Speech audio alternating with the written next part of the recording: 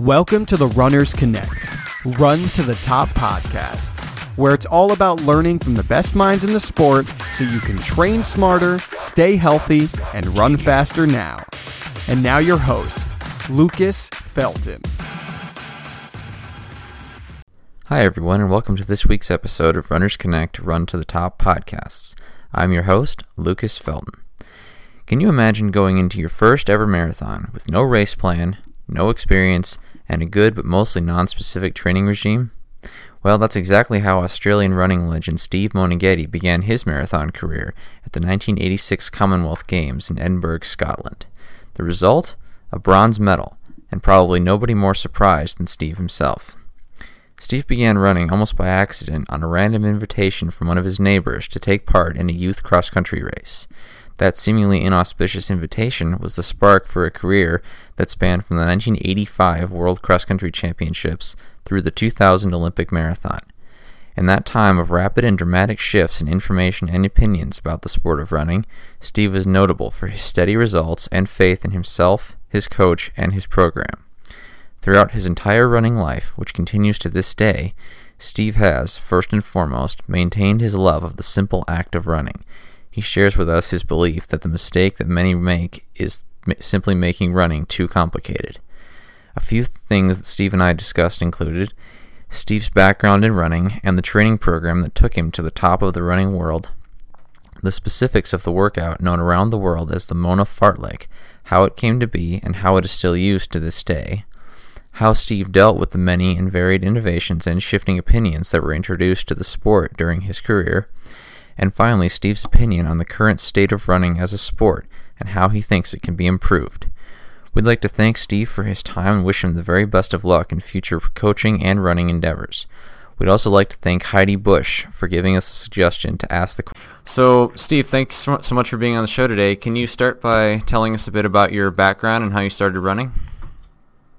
Sure. Steve Moneghetti. I was born and bred and still living in Ballarat, Victoria, Australia, and I wasn't that great at sport when I was a kid, but happened to have a next-door neighbour that lived in the suburb that I lived in who knocked on the door and invited me out to a local cross-country race as a young 14-year-old, just about to turn 14-year-old athlete, and out I went and had a run in over a 3K cross-country course and ran pretty well, really enjoyed it, and I've been running ever since. So here we are 38 years later. That was where it all started, and really it wasn't that I was seen to be born to run or successful, it was just that I enjoyed that environment. And cross-country running and club athletics here in Ballarat and in Victoria and Australia is pretty strong, so there was a pretty good social group, and I just have continued to be involved in that scene, which has been obviously important to my development.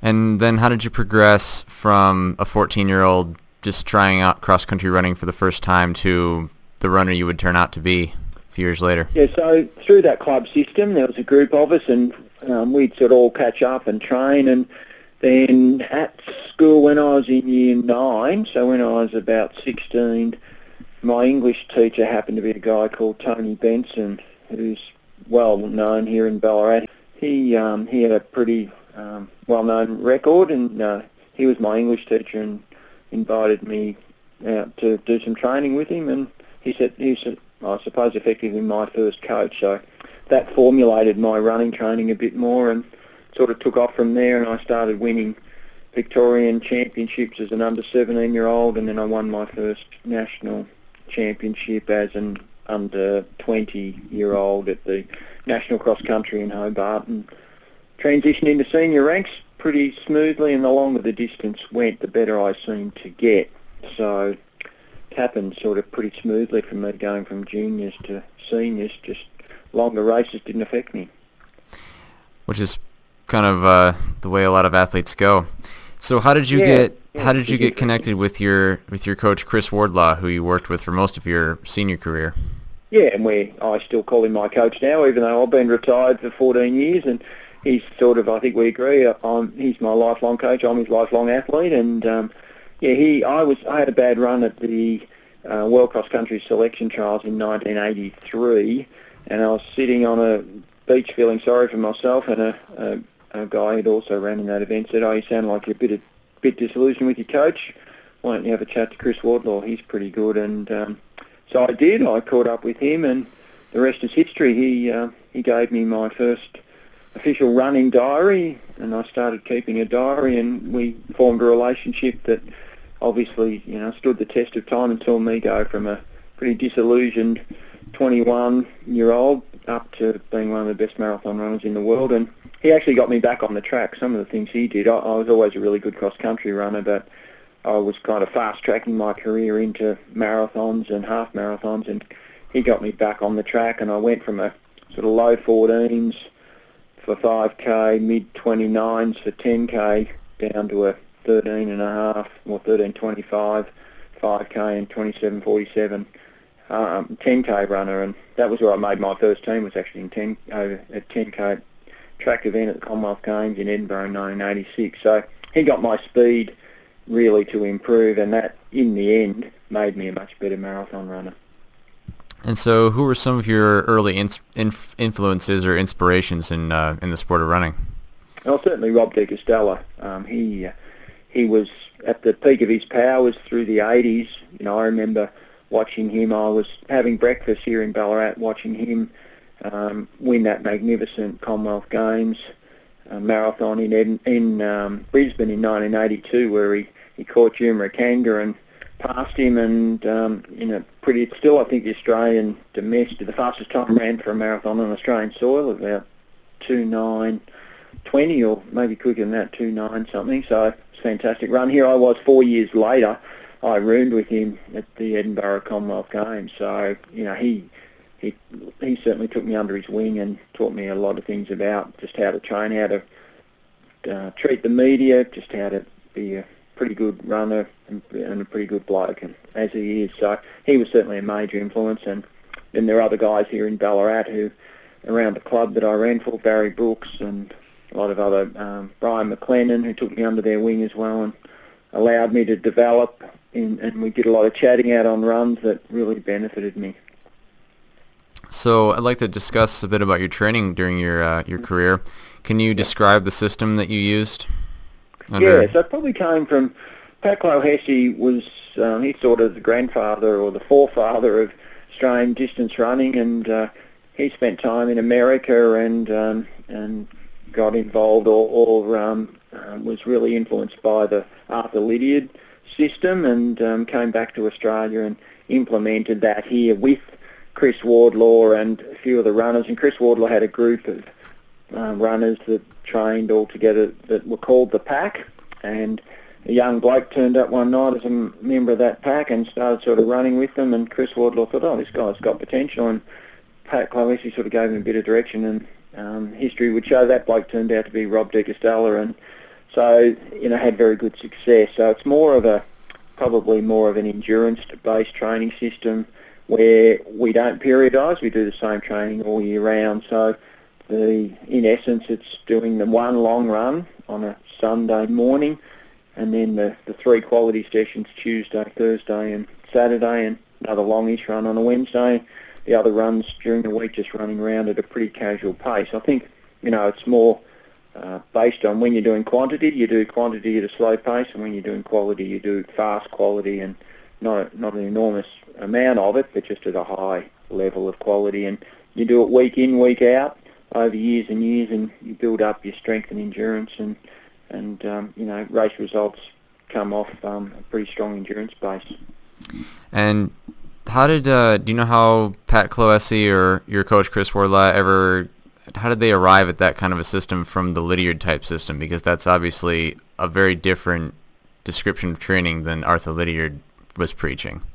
Yeah, I think when so Pat experimented. He was a good runner himself, and I think he was experimenting it when he was in the college system in America, and he saw how other people adapted it. And when he came home to Australia, I think the Australian climate and the club system here meant we had races every weekend. So, you'd run either a club race or a regional race or a state-based race most weekends. So it kind of adapted from that. I think that, he likes people to race, and I still talk to Pat every a couple of months, so he's still going pretty well up in Queensland. So we talk about, the things that are at the forefront of his training, and that racing is really important. I don't think people race enough now, and racing on Saturday, so you still get your long run on a Sunday. So I think it kind of was just the way that the club system was based here in Australia, and he adapted the system to fit in with that, and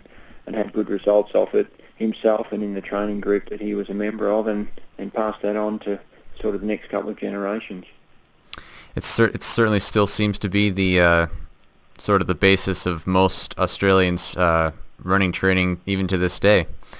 I think it's probably it's moved on a little bit. I mean, Nick Badeau and a lot of the training groups here now do a lot more longer tempo runs, and they've probably, I think they've picked up the intensity of the training. So where we would work over a long period of time and try and get people to enjoy their running and have a long-term view of, maybe 5 or 6 years, I think there's a more intense training regime now, and athletes tend to peak a bit quicker and are definitely running faster and better than we ever did, but they don't seem to have quite as long a career, and they get it's pretty intense, and I think it's very hard on their bodies to do it over a sustained period of time.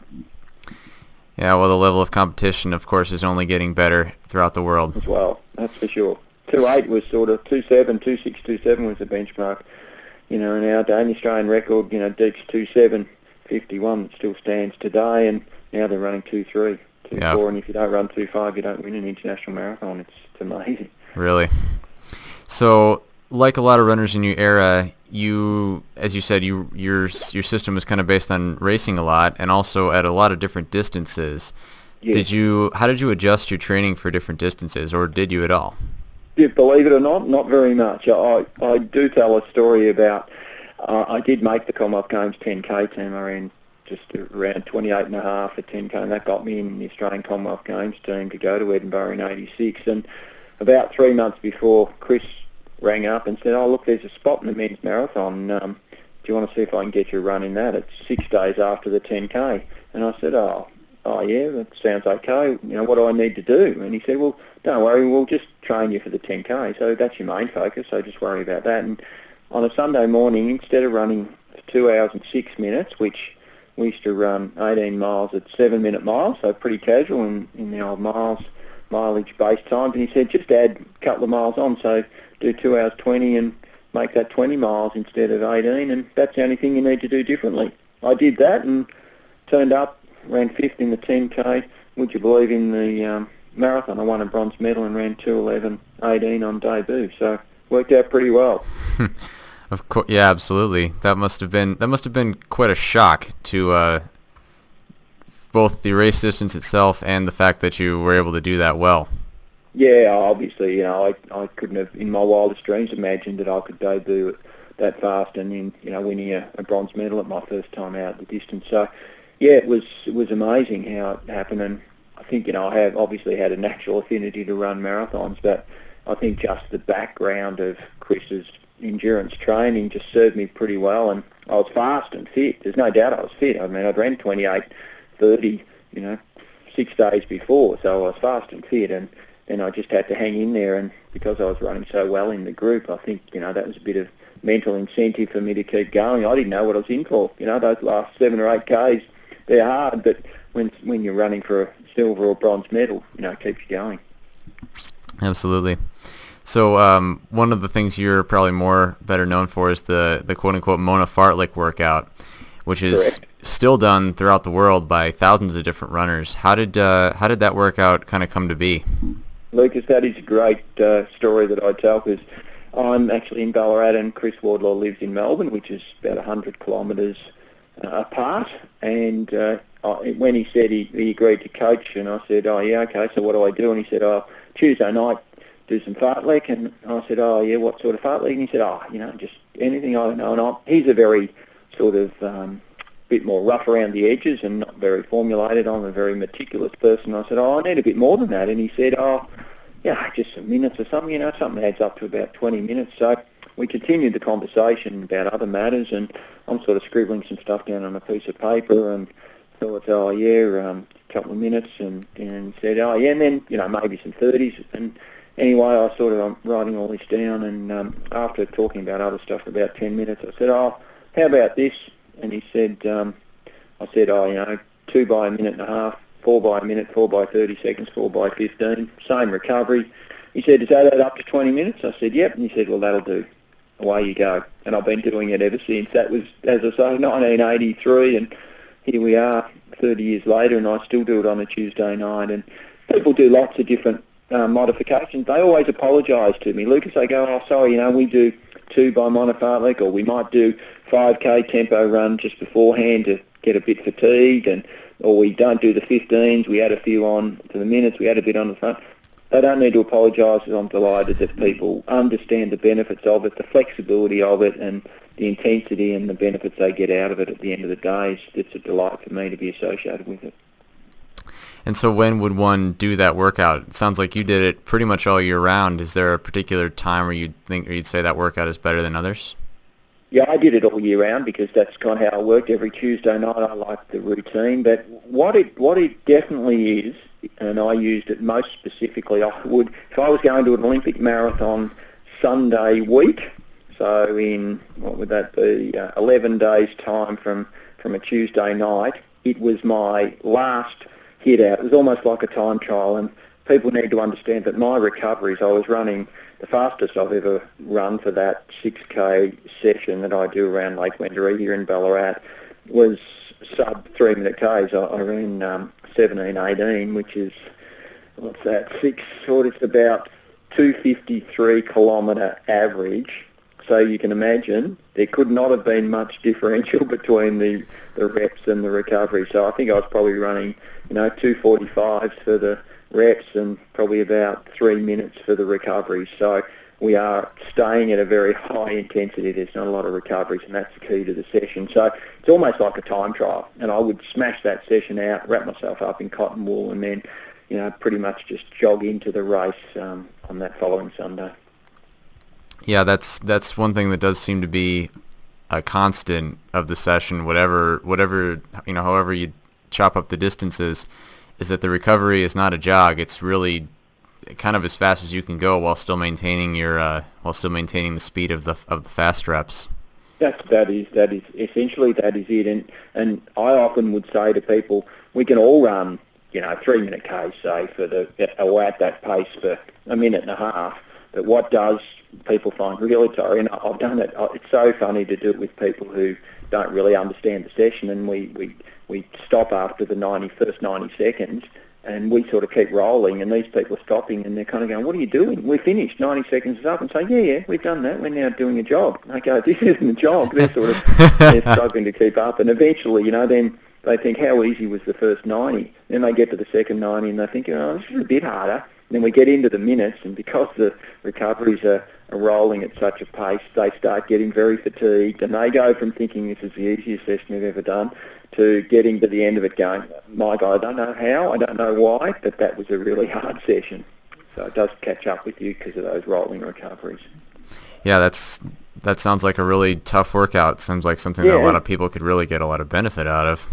And I think the key, and I know I don't want to sort of downplay the benefit of that session, but what people, the whole philosophy of our training, of Pat Clohessy, Chris Wardlaw, and my training, is you need to do enough mileage around that type of session that you're fatigued going into it. So what you do is you teach your body to run off tiredness through other training. So a lot of people will turn up and do that session, and they can keep up with me in that session, and yet we get to a race a few weeks later and I smash them, and they go, "How come I can keep up with you in the session, but you smash me in a race 2 weeks later?" I say, "Well, yeah, you're not fatigued. You're not doing 200 Ks a week." So I was buffering that fatigue by doing the hard training and then still being able to run at a high intensity in those sessions. That is the key to our philosophy. So my theory in a nutshell, here it is. This is the pearls of wisdom from Steve Moneghetti. Do enough training to make yourself tired, and then do your intense workouts off that at a fast speed. Therein lies the secret of being a good marathon runner. So I'd like to move on a bit. One thing that I've read about your training, what little I could find on the internet, is doing a second run in the afternoon after the long run on a Sunday. First of all, was that true? Yep. and I still do it now. That is probably out of pig-headedness or out of contradictory beliefs to the rest of the world. I still do that second run on a Sunday now. It's the only time I run twice a day now. I run every day, but twice on a Sunday, because I'm going back on one of my strong theories, and no one in the world seems to do it anymore, but I used to do a 35k run on a Sunday morning just to get a bit of fatigue in my legs. And I couldn't do 42 because I just felt that was too far and would tire me so much that I couldn't cope with the rest of the week's training. So I'd do 35, but I would go out that night and do another 10k so that I would get over 42k. Obviously, I'd get a 45k day done on a Sunday, and I think there was massive benefits in that, just to get my body used to running when it was lacking in glycogen. And I didn't hit the wall very often. I think one of the reasons was because I did that longer training. My body got used to being able to adapt and spare its glycogen, and even to run a bit glycogen depleted, it became more efficient at doing that. Well, you just answered my second question, which was why was that going to be? So, yep. Obviously, you were running a lot of volume, as you said, over 200 kilometers. For those of us who talk miles, that's about 125 miles in a week. Did you do any kind of non-running training in your career, no, or was that not really done at that point? I did do some non-running training. It was called sleeping. Ah. I actually factored in. Chris and I would have a Thursday afternoon where I'd have an hour sleep factored into my training. But, I was always tired anyway just from doing that amount of training. But I felt by Thursday afternoon, just before my track session that night, I was really starting to struggle. It was probably the point in the week that I was the most tired, so I'd sneak into bed and have a rest for an hour just to give myself an extra little bit of chance to recover. So that was actually factored into my training. No other cross-training, no. I was hardly ever injured, Lucas, to be honest, over 20 years. So, and when you're running the amount of mileage that I was doing, I was too tired to do anything else. I had little patches where I'd do some weight training, but I found weight training just fatigued my muscles, made me tired for the rest of my running, and I thought, well, I specifically run, so I prefer to be fresh and get as much done out of my running rather than compromise that by doing weight training and other cross-training. That's pretty fair. So, yeah, I'm a very basic man. I've kept it very simple. I don't get carried away. I don't enjoy doing other. I enjoy running. I'm really natural. It's something I find quite comfortable and easy to do. And I don't like those other things, so I just go and run. Well, fair enough. So, as you were saying, you've been running at a pretty high. You ran at a pretty high level for a number of years. Ran in 4 different Olympics. How do you account for that kind of longevity, especially, as you said, with really no major injuries throughout your entire career? Yeah, I think most of my running was done at conversational pace. So seriously, I was running at 7-minute miles for most of my training. And out of those 200k weeks, 180 of it was just long, slow distance and with friends and just having a chat. So I think I gave my body good opportunity to recover. I wasn't fatiguing it every day. I'd run pretty hard when I'd do the quality, but the rest of the time I was pretty kind to it. And whilst I would get fatigued, I didn't really get, I didn't overstress my body. So, my heart rate wasn't getting smashed and my muscles and tendons weren't getting overused. So I think that really helped. Also in Ballarat here, we've got really nice forests that undulate. So I get a bit of variety in the ups and downs, and I also run on a lot of dirt surfaces in those forests, and good bitumen and soft bitumen and gravel paths that we have around Lake Wendouree have really benefited me. So softer surfaces, a mixture of surfaces, changing my shoes up. I've been sponsored by Nike for 28 years, and I had access to lots of different pairs of runners that I would rotate. And I think that, you don't get a wear pattern. It breaks up the stresses on different parts of your body, so that helps.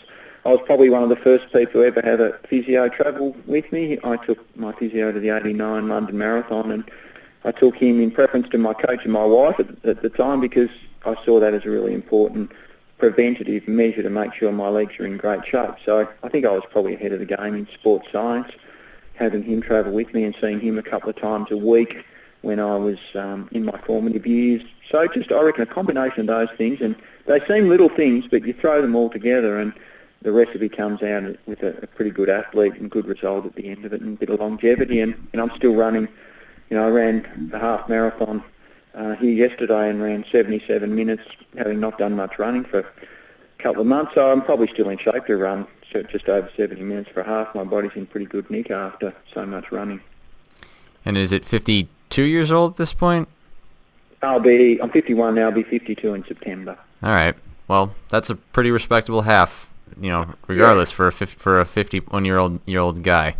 Yeah, that's done the amount of mileage that I think I've done over 200,000 Ks in my lifetime. So I've given my legs and body a pretty good workout. So to still be able to bounce up and run that pace, I think I'm going pretty well. Yeah, it certainly seems like it. So the Commonwealth Games are coming up again this summer. What is it that you think made that event so special for you? Because you obviously won a complete set of medals at it.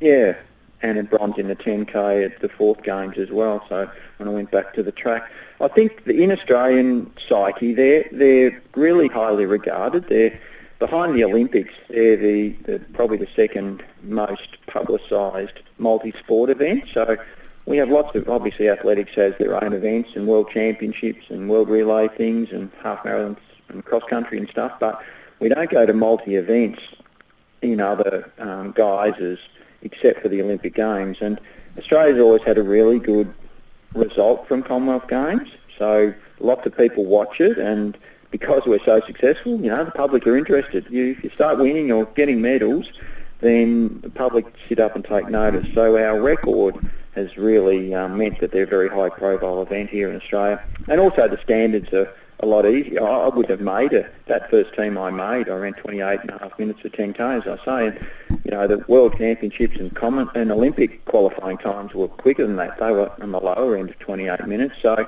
I may not have made those other teams had I not snuck into that Commonwealth Games team in 86 because of the lower standard. So it's a bit of a breeding ground for athletes, and I was fortunate enough to get my opportunity there, and that made a real difference to my career and the future that I had then. And so, after two previous, almost wins, what did it finally feel like to win a gold medal in the '94 Games in Victoria? It was a long time coming, Lucas, but I really enjoyed it. And I tell people that's the one great thing with the marathon, and I was clearly away. I hit the front at about 8 or 9K to go. I think I ran 64 and a half for the second half, so I was going pretty well. And I could enjoy it. I knew I was running on really well, and I sort of soaked up the atmosphere, and that took the accolades from sort of 3 or 4K out, which was terrific for me to be able to be in that position. So I really enjoyed it. And having obviously come through the bronze in 86 and the silver in 1990 and then finally achieving the gold 8 years later, it was a pretty special moment. So I felt like I'd served my apprenticeship and I was in a good place and running on so strongly that I could really enjoy the moment. So not like in the 100 metres, it's over in 10 seconds. You don't quite get to enjoy it like we do in the marathon if you're clearly in front. Your destiny's basically in your own control, which it was in that case. So it was a very special moment for me. So this is a question from one of our listeners. She wants to know, so over your career, there were obviously a lot of shifts and changes in information about running, from fueling during races to foot strike and shoe types and a whole lot of other stuff. And not only did these things seem to change a lot, but they also seem to contradict each other a lot. Were you influenced at all by these shifts and changes? A little bit early on, because I was developing as a marathon runner, and I'd look at what other people were doing. But surprisingly, as I got to sort of the top of the tree, I was just sort of beavering away, kind of looking after my own body here and doing things that suited me best and adapting. Like I had to go to the physio because I had a little niggle, and so I thought, well, he said rather than come after you've got an injury, come beforehand. And so we set up a bit of a preventative method, not doing a lot of cross training. So all of those things I was at a level where people started looking at what I was doing, and I was less worried about other people because I was on such a strong improvement curve, especially over the half marathon. I broke world records for the half marathon. So people started looking at what I was doing, and I tell you, it is so much easier when you just look after things that, are in your own backyard and you're not chasing things. If you're looking at other people and what they're doing, you start sort of chopping and changing. And it's one thing I'm finding now with technology and information, there's so much out there that's confusing, and people don't tend to stick at one thing for long enough. They want a quick success, so they'll jump and chop and change from one system to another, and that's generally probably in life, not just in running. And I think that's to the detriment of people, because, you need to stick at something to give it an opportunity to work. So I think that allowed me to just settle a bit more, focus on what I was doing well, and then just adapt little things around the edges. So I'd pick up bits of information. I'd have a chance to experiment with them in a minor way, but because the basis of my training stayed pretty consistent, I got a quick message back whether those little adaptations were working or not, and if they were, I'd implement them. If they weren't, they didn't affect my overall progress. So I think that's one thing that I was fortunate enough. And whilst I'm pretty conservative, I was quite adaptive in that way. In human development, I probably understood a bit better than a lot of athletes that I was running against. With that kind of a repetitive schedule, I imagine you did get to know your own body pretty well and what it could take and what it couldn't take. Yes, indeed. And so, as you mentioned, you still run, pretty much every day, twice a day, once a week. So what kind of running are you doing? What kind of running or racing are you doing now that you've retired? So I go to a lot of events around Australia as an ambassador for events, and I'll pick and choose what I run in, and I tend to jog in those a bit more. I might run a 10K in sort of 35 minutes, getting going in the second half. But beside all of that sort of public face, I then still run for Ballarat YCW, my club here in Ballarat, and we go to Victorian races. And when I turn up at those events, I run as hard as I possibly can.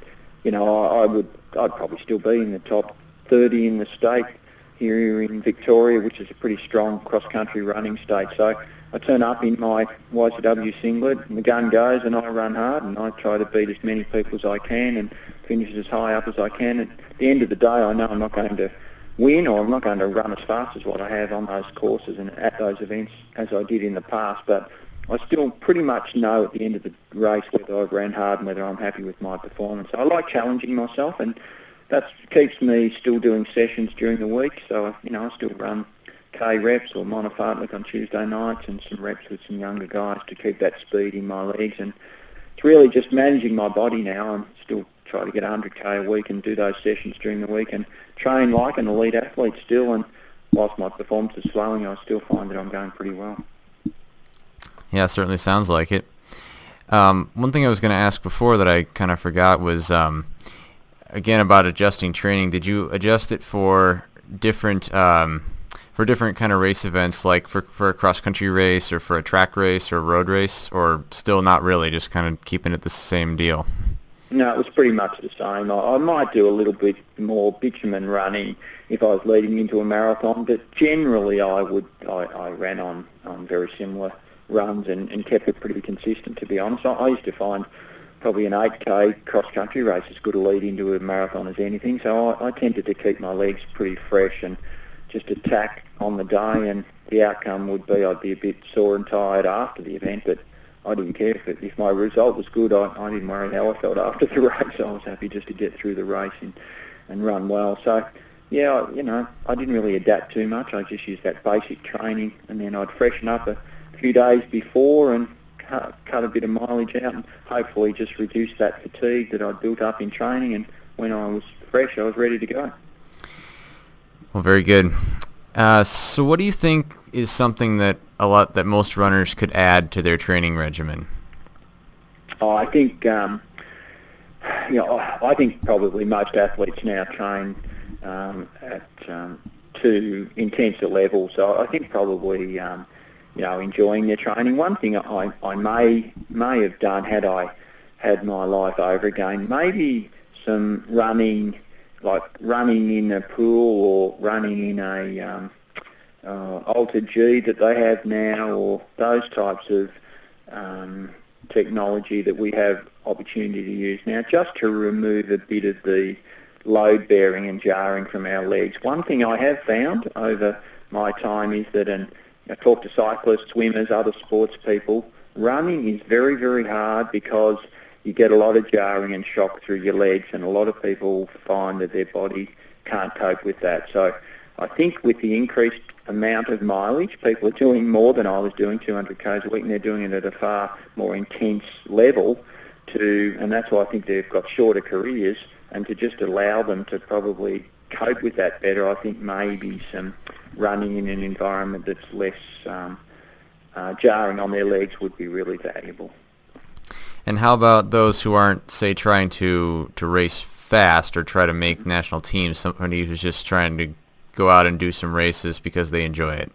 Yeah, I think probably to run in the forest, don't wear a watch and just go for a run and get back in contact with nature, and just realise the reason that you run is because you get an enormous sense of enjoyment connecting with the environment.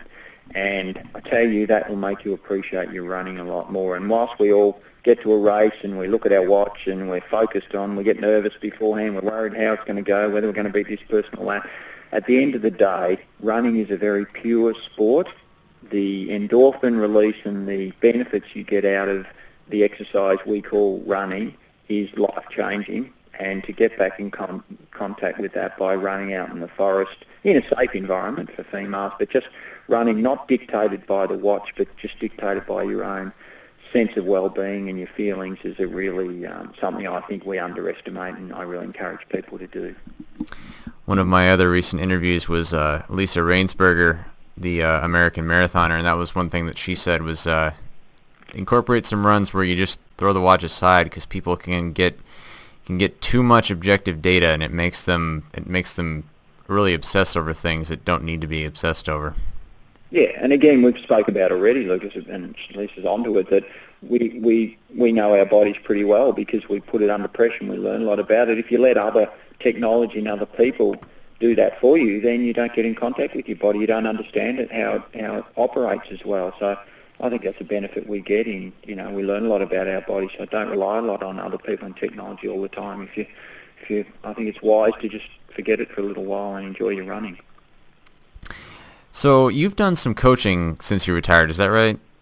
Yeah, bits and pieces, yeah. And I've got a website now, a Trained by Champs website that's online coaching. Generally, it's just by running with lots of people who, I think I've got a lot of information through anecdotal experience that people like to chat to me about, and that's obviously been translated into some coaching, yeah. And so how do you go about constructing a training program for somebody? It certainly is. The first thing I do is I meet with them and try and clarify what their goals are and what they want to achieve out of their running, and then we work from there. And I often work back from saying, well, do you have a particular race that you want to do? And I try and then tailor a program to suit their needs. In fact, I would often, everyone wants to run a marathon nowadays, which is great, but I then probably say, well, maybe start with a half, or, what's the longest event you've done? Maybe work out to a half, see if you like that, and, we'll venture out to the marathon then. And believe it or not, then I really try to get them to work on their speed and feel a bit more like they're, like an elite athlete. If they're not, if they're just recreational runners, then I try to get them as fast as they can over shorter distance, so they get a lot of satisfaction out of running all types of events, different terrains, not just marathon running. So it's a bit of an assessment of what they want, what their personality is like, and then it's combining with that I tend to do it in a very personal way, so it's not just set and forget, it's a bit more interaction over coffee or a chat over the phone to see how they're going with the training, more emotionally and mentally, as well as the physical program that I set. It's not hearing a lot of numbers here. It sounds like your coaching philosophy is very much like your running philosophy of just, it's a simple sport when you break it down, and more about just enjoying it and learning to feel your body rather than attaching it to objective data. Yeah, which would be great. And even my coach, Chris Wardlaw's great coaching quote was, he became such a successful coach that he made himself superfluous, which is a contradiction in terms, isn't it? But it was completely correct, And I was doing my training from here in Ballarat and learned a lot about my body and training, and he was really just a sounding board in the end, and I've been able to pass that on to the athletes that I come in contact with, and I think there's a lot of life lessons that you can get out of running and the enjoyment of running. And whilst I can pass those life lessons on, if people get to the stage where they're experiencing those life lessons themselves, then that's a very successful outcome for everybody. Something else I've heard from a couple of successful coaches is exactly if you can get your athletes to the point where they don't need the watch, then you're really getting somewhere. Yeah, exactly. Yeah. So this is one thing I've asked a few different people. Having been to a lot of races around the world and a lot of different events, how do you think we can turn more people who run into people who are, say, fans of the sport of running? Yeah, it's $1 million question, isn't it? We've got a real boom here in Australia for recreational running and fun runs, and yet it's not really translating into elite performance, it'd be fair to say, and spectators of athletic events. And yeah, so it's a difficult one. I think we probably, again, a lot of the runs are on Sunday mornings, and so we've got to be a bit flexible. I would say to a lot of recreational runners, you can't race on a Sunday morning, but unfortunately reality says that traffic and events are on Sunday morning. So I'm now adapting. Okay, we'll do your long run, on Monday or midweek or on Saturday, and still go, and cross-train because people don't want to run because they find it a bit time-consuming or it doesn't suit their lifestyle, so they go to a gym and do different sessions. So I think we need to be a lot more flexible on allowing people to fit in with their lifestyles and allow our sport to accommodate that. So, don't be as conservative and as paranoid about our meets, and you have to get there and over-officialise events, make them a bit more relaxed so people realise what a great sport it is, but they can't realise it if they're not seeing it or participating in it. So we really need to make it spectator-friendly and user-friendly, and that probably needs some adaptation to a lot of track meets and the way we've run events historically. Yeah, as you said, it's there's a lot, like you were saying, there's a lot of big, fun runs and races in Australia, and it's definitely the case in the U.S. I mean, everywhere you look, there's another road race that's posting record finishers every year, and yet if you asked most of the people in those races who somebody like, say, Steve Moneghetti is, everybody would give you a blank face. Yeah. And yeah, that's kind of been the general consensus, is got to do something to make it a little more user-friendly and where it adapts to more people's schedules. And it's amazing. I mean, people know my name here in Australia because of the events I go to as an ambassador now and that I'm still running in. So there's been that continuity in my name, and yet, if I had retired and stopped running and just got a normal job after the Sydney Olympics, no one would know me. So there is certainly an awareness out there in the recreational market that we need to tap into, and how we translate that. Why don't we have running meets, or why don't we have clinics on at the end of events? Why wouldn't Athletics Australia or Athletics US have events on at those events? So embrace it rather than say, oh no, we're the kings and they'll want to come and be a part of our event. I don't think it's like that. It's the other way around. They've got the captive audience and we need to tap into that. Absolutely. So before I let you go, I just want to ask a quick series of 5 questions. Mm-hmm. So what was your pre-race meal? A couple of pieces of toast and a cup of tea 2 hours before an event. 2 hours out. That's a little closer than other people. Mm-hmm. So, and then what was your favorite workout? Or have we already talked about it? Yeah, my fartlek was always the most satisfying session for me, for sure. And what was your favorite race event to run? Ooh. That might be hard. Yeah, probably the Great North Run. Just, I think it was the one that got me sort of realising I could be a world-class athlete, and I probably revolutionised the interest into half marathon again. There were a couple of guys running good halves at the time, and we sort of had a few challenges going. So half marathons weren't that trendy or accepted back in 1990, so that was a very important race for me personally, and I think it just kick-started a bit of the half marathon craze around the world. And what did you do for fun during your elite career? Or did you?